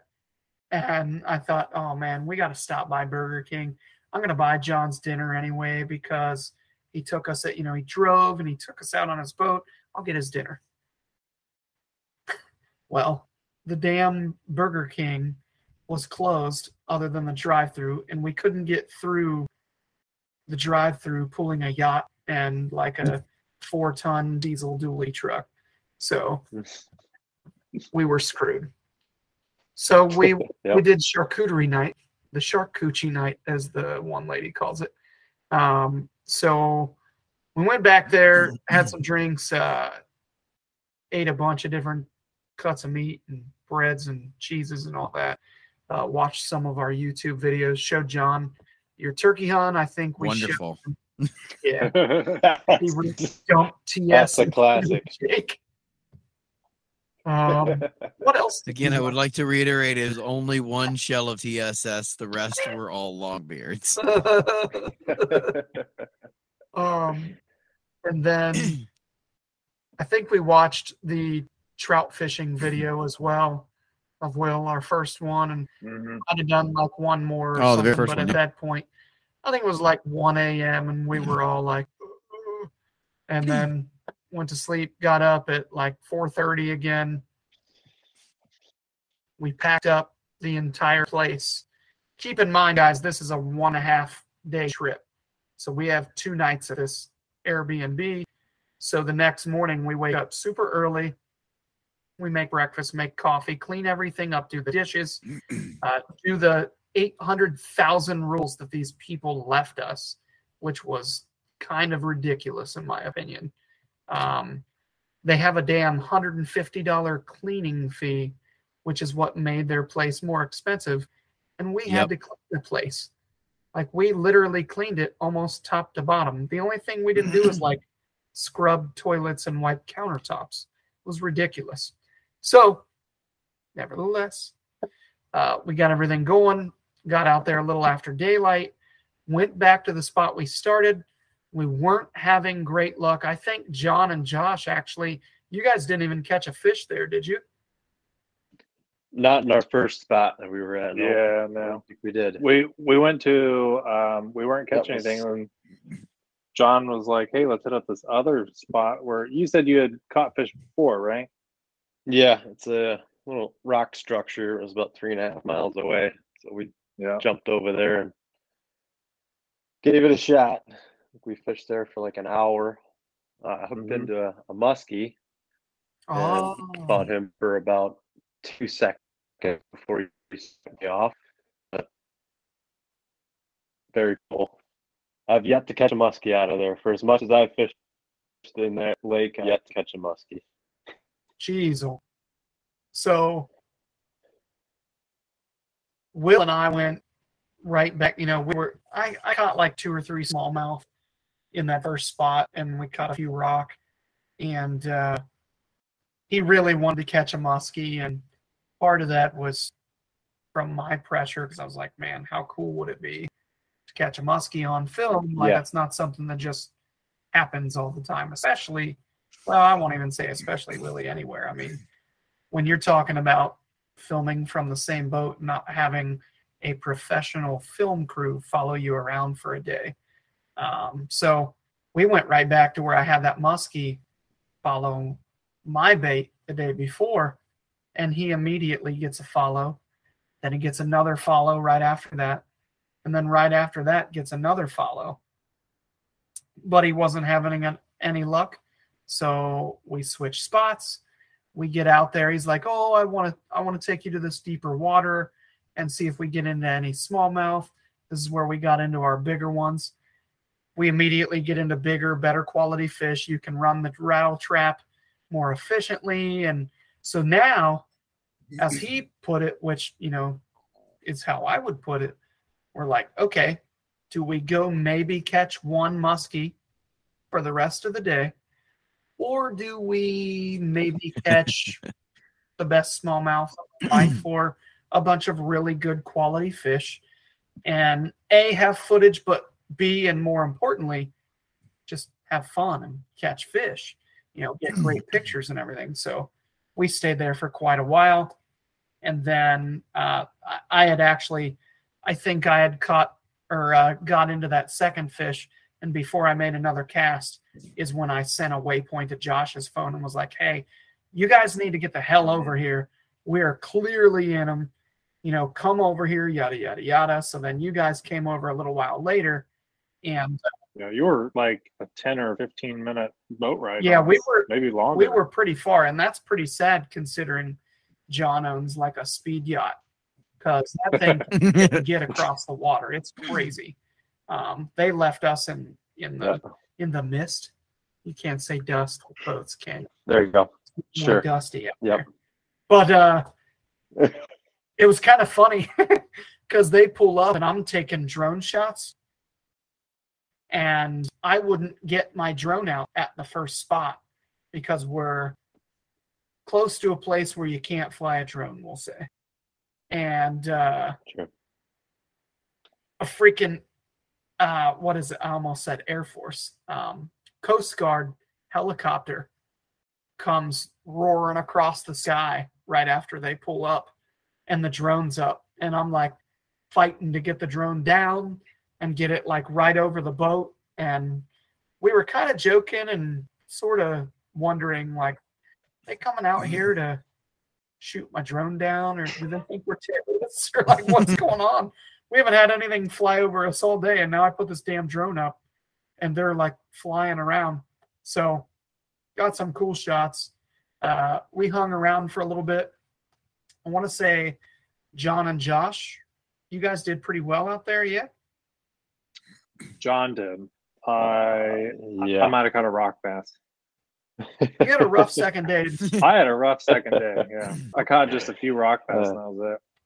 But you're I gave also Josh the exact same rod as me, the exact same lure, shadow wrap. We were running crankbaits out through there, and I kept bumping them. I kept getting follow-ups. I think I picked 3 there right away. And, but yeah, it was fun. I wasn't jiggling my Jake right. Yeah. Well, that's the truth, man. Like, almost people felt think bad. that you just go out there and like cast Almost. out, or you reel the lure in and that's it. And it's not the case. Like, it took a lot of thought. When I started catching fish, I was doing very specific things, like I told you, like I was casting off the back corner of the boat and reeling at a certain speed and holding my pole tip at a certain height and everything to make things consistent and find what part of the water column that I needed to be in and everything. And I'm not anywhere near as experienced as Rick or John or Will, but I do know that there's thought that goes into that. And yeah, you can, anybody can go out and get lucky, especially if you're fishing with one of these guys that fishes all the time, and they can give you the right stuff and put you in the right spot to start. But you'll find out real quick who knows how to fish and who doesn't, or who's better and whatever, simply with that. Like, you do have to kind of jiggle to the Jake, correctly. It's all how you wiggle the worm, huh? So, but we fished for a little while after you guys got there, and then Will had a panic attack because he wasn't fishing for muskie. So we went to fish for muskie. I was just banging on the largemouth as he's muskie fishing. I didn't tell you guys this, I don't think, but we pulled up to a almost looked like a damn parking lot that kind of jetted out into the lake a little bit, that had some rocks around the wall. And we had gone down, and I cast it out of the back of the boat on the corner of this rock structure, and I was like, oh shit. There's times where you make a cast where you're like, if I don't get snagged, this is going to produce a fish. And sure enough, bam. And of course, I've got Moby Dick on the line because I'm casting out of the back of the boat. And I hooked into a stud white bass. It was like 15.5 inches. I saw a picture of that. That was a nice fish. Yeah, it was a great fish. Crazy. And like a dumbass, I picked it up by the gill the wrong way, not realizing that that little bastard had a gill plate. And it did not slice me. It pressure cut me. So imagine shoving your hand onto a knife. You're not running it along the blade to cut it.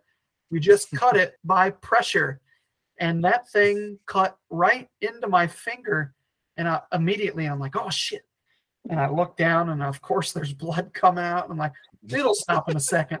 I kept dipping it in the water and rubbing it off. I'm like, Will, I think I got a pretty good one here. This geyser on me a little bit. So I turned it loose.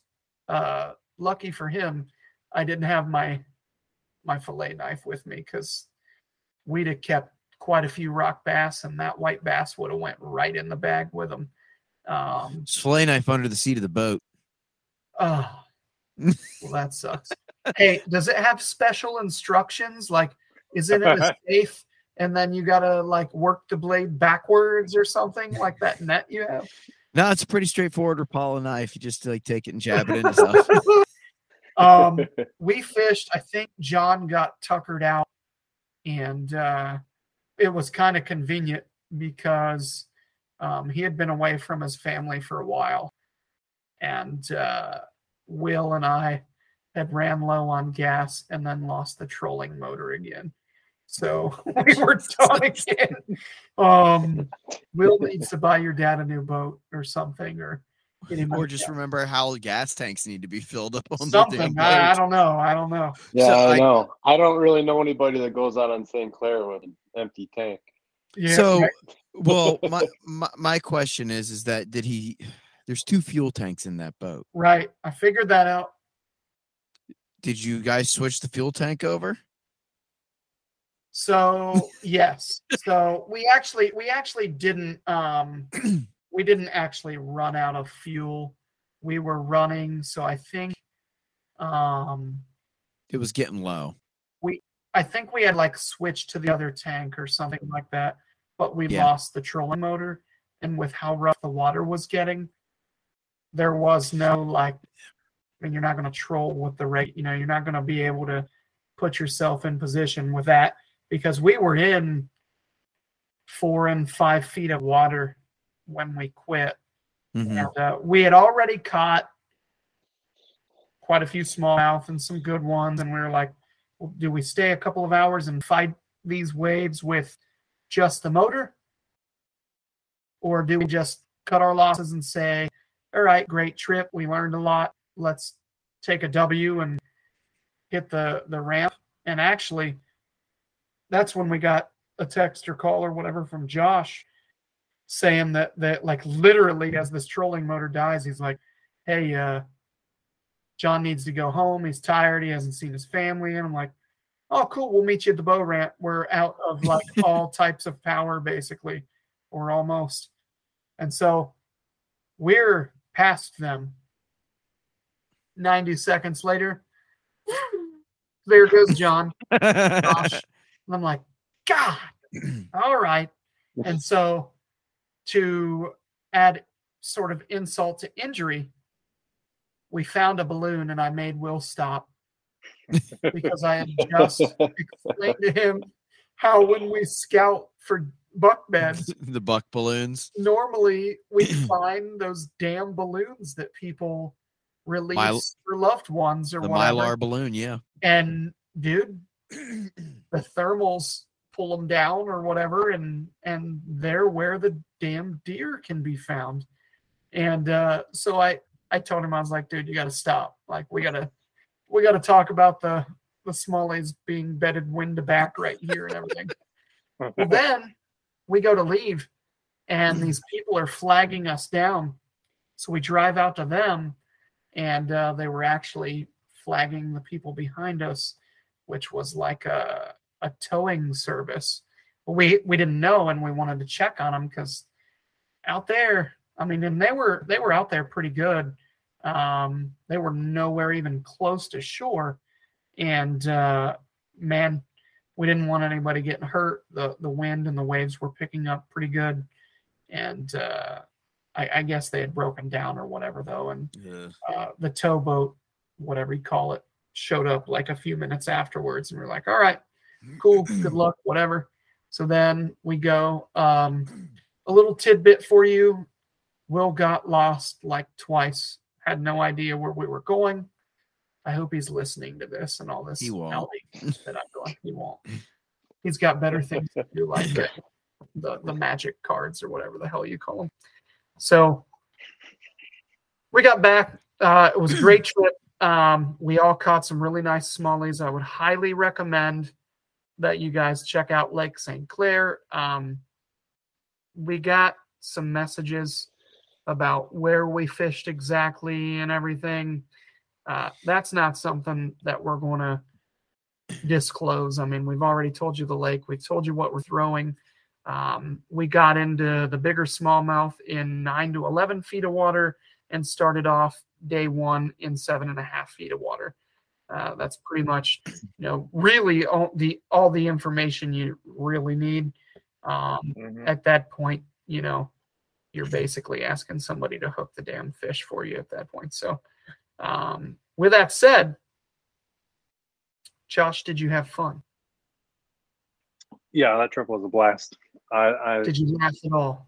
Did what? Did you laugh at all? I did laugh. No, it was a great trip. I think we should try and make it like a yearly thing. If John would have us up again. I don't know. That was his first experience with us over a weekend. That's right. true. It was the first time meeting Josh and Will. Yep. Yeah. Will really, scare off the people. first time you met me. Yeah. So the cool part about it, though, is John actually doesn't own Lake St. Clair.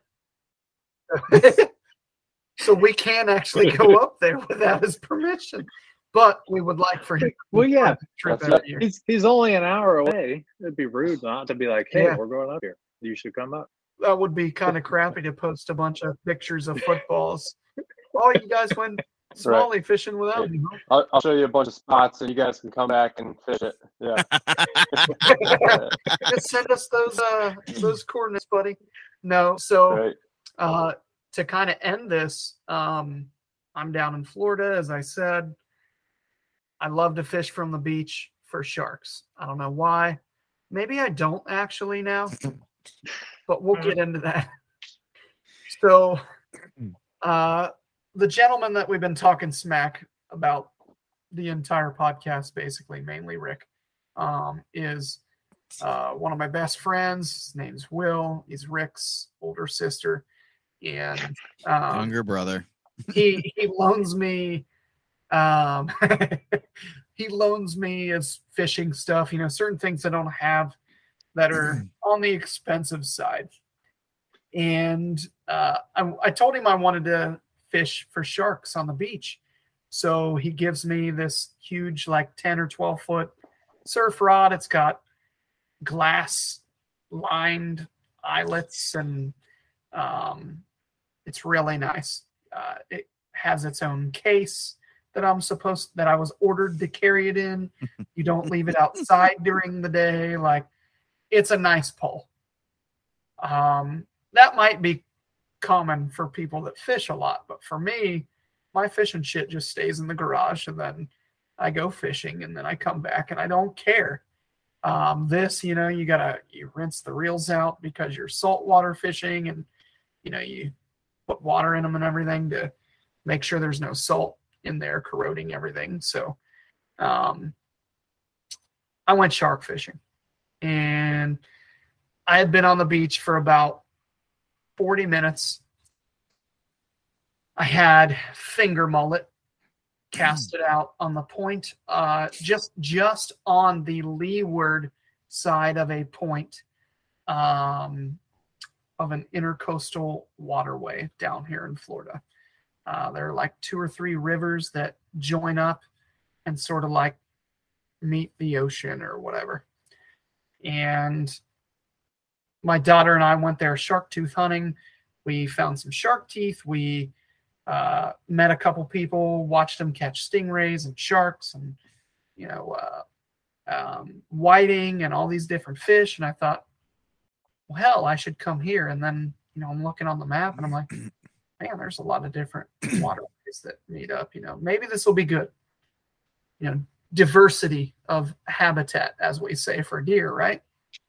So I'm out there last night. I get both of my poles casted out. I had my like 6.5 or 7 foot, medium heavy, I think it is, bass rod that I take everywhere. And it's like the heaviest pole of all time as far as action goes for me.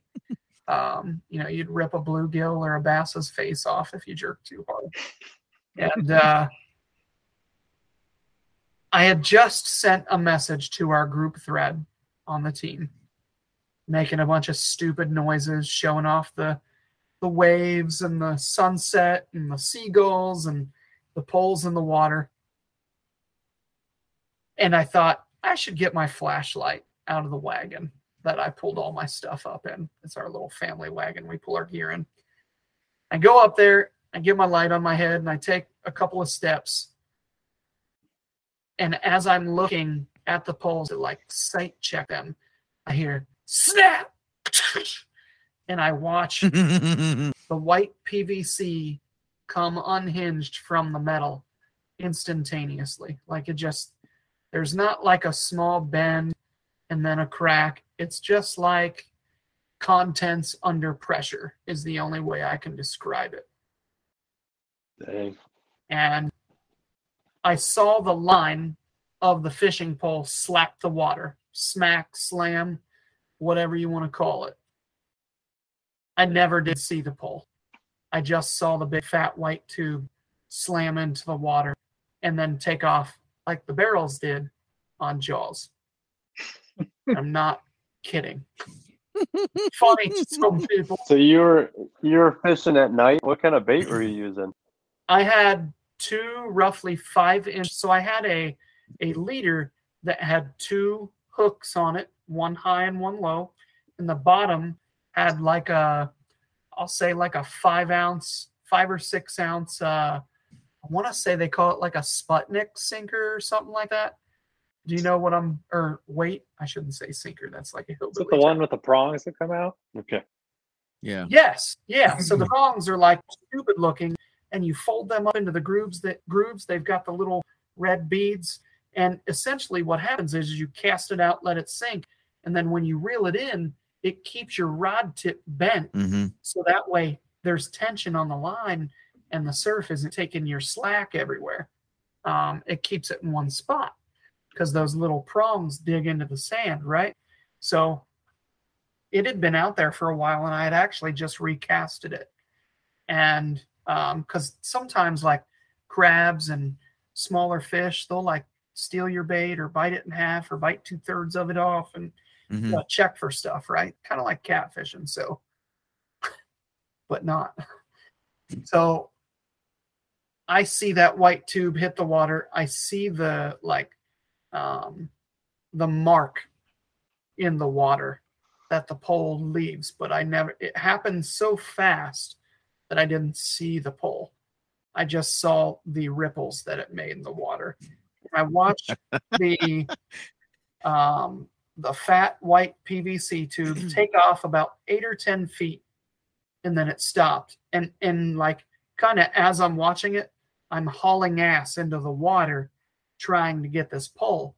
And I feel around, felt the tube, didn't feel the pole, and then I realized I'm in like belly button deep water, and a pickup truck just drug this 12-foot pole, snapped the rod holder and everything, and made it look like it was hooked to a jet ski.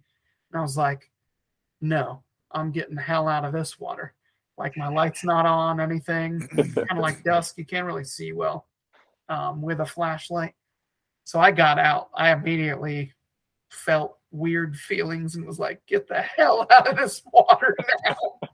So I texted the group and let them know that I'd be buying Will a new rod and reel setup for surfing. So if anybody has any solid thrift stuff they want to get rid of. I'm honestly so happy this happened to you and not me. You're terrible. You're a bad person, Rick. Because I was going to take that rod with me to Cabo, and I'm so happy I didn't now. Yeah, I'm happy. Not because it got lost. Not because it got lost, but because if I had done anything to that rod and reel, like, I would never hear the end of it. And like, in front of family members, in front of like anybody that I ever knew, like at least your interaction with him is like when he decides to text the group or like get a hold of somebody every month and a half. You won't have him bring it up as much. So I think he's going to bring this one up a good bit, especially in personal settings. If he ever here's the deal. If he ever gives you too much stuff about losing a rod and reel, ask him how many he's knocked over the side of a boat. Oh, I'm sure it's been plenty. Yeah. But it's super depressing to know that I mean, I don't even want to know what he paid for the setup. Like, I'll tell you after the podcast. Yeah. I'm looking at a pretty penny. And he actually told me I didn't have to worry about it. He said it's a good excuse to buy new stuff. It was getting old or whatever, but I'm like, no, dude, like, we're gonna go out. You're not gonna do that because only a douchebag would do that. Mm-hmm. You're not gonna lose a guy's setup and not replace it.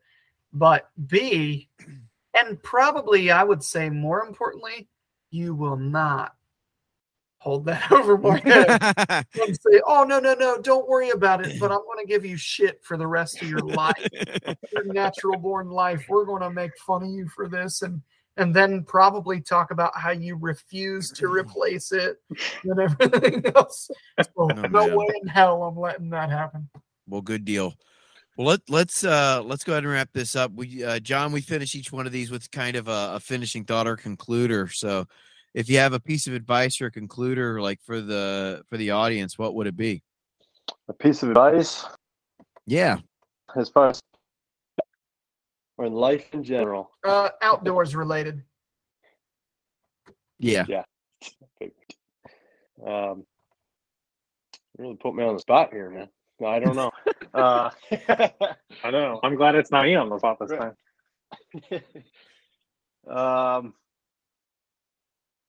As far as fishing, just God, I don't really know, man. Keep your lines wet. Josh, why don't you keep your line wet? I like it. Dude, I don't know. Give him an example to go by, Josh. Okay, I'll do my concluder. So, as we mentioned earlier, right, this was for Chris. This was your first time up that lake. This was my first time up that lake. You know, something new, something different. We threw the trip together relatively quick. But just a quick trip with just a few of us guys just hanging out for the weekend. And that's something I feel like we can turn into a trip like every year. So my concluder would be, if you get those opportunities with some good buddies going out on trips, if you get the opportunity, just go. Even if it's for a couple days, like the memories are worth it, and it could turn into, an adventure that you try and make happen every year. So, yep, yeah, absolutely. I agree. That's good.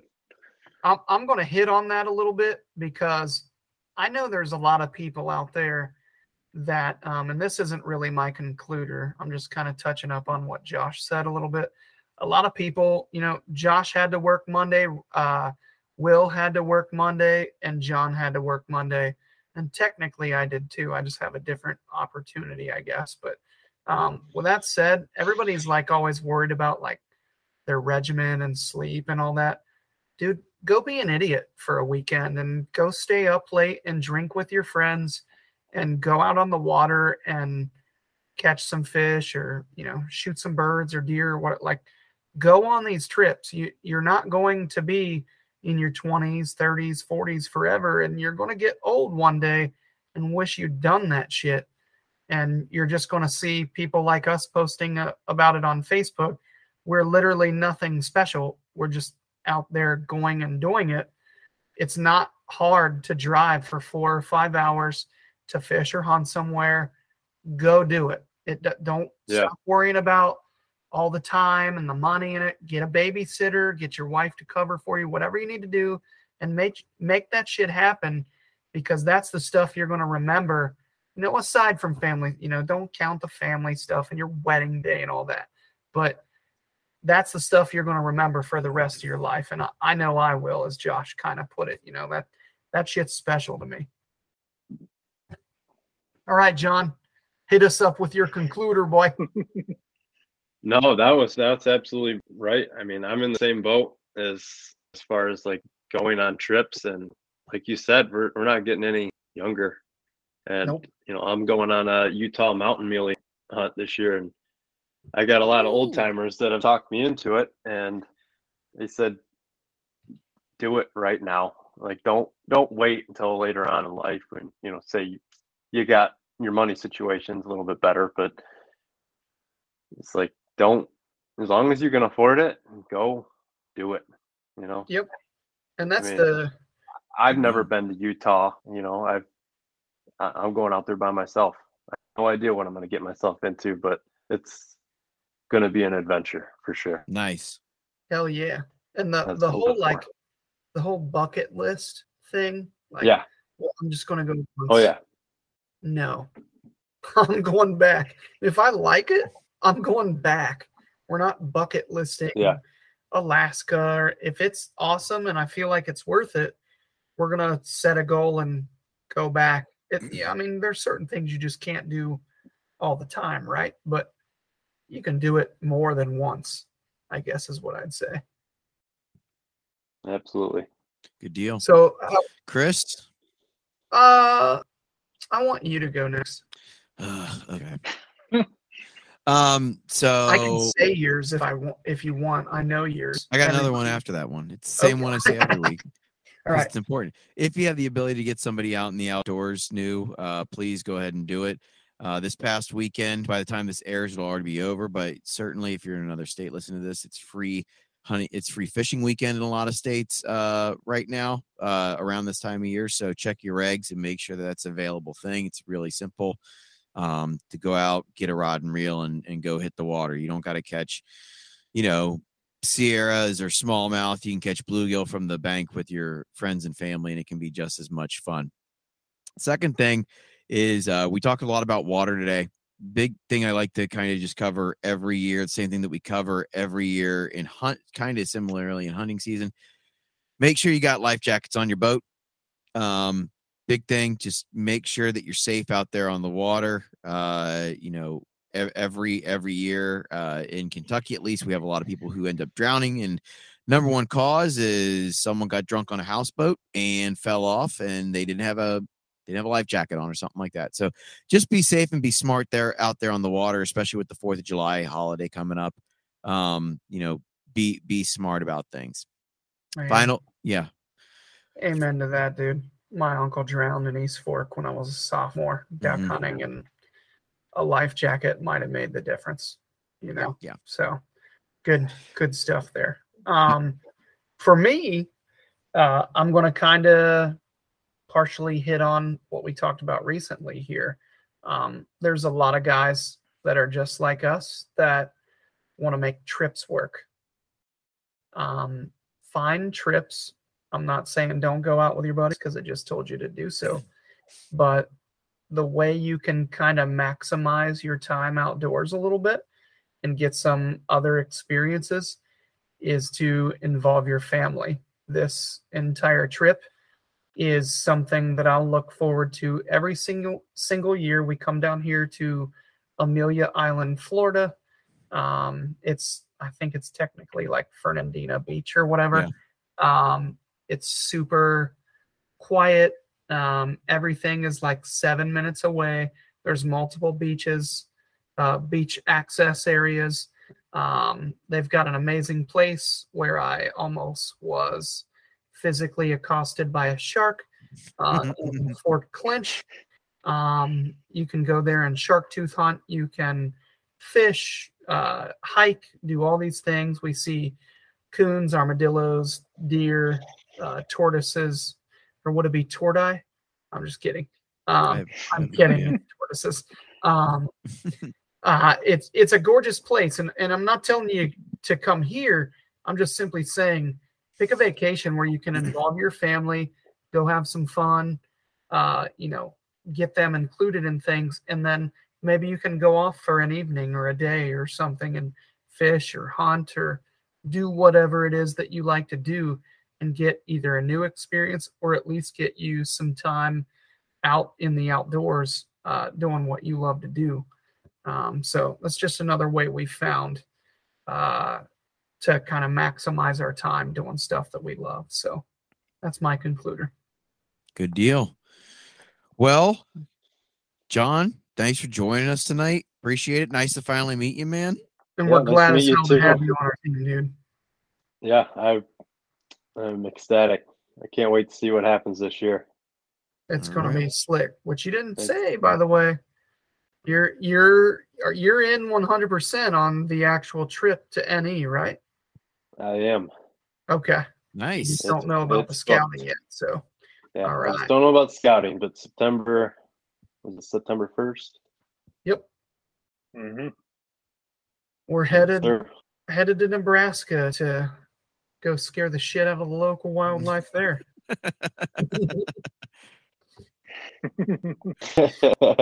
That'll be Absolutely.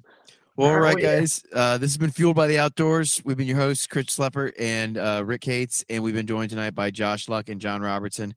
Guys, thanks for joining us. Talk to you later. Bye. Thanks, guys. See ya. So you.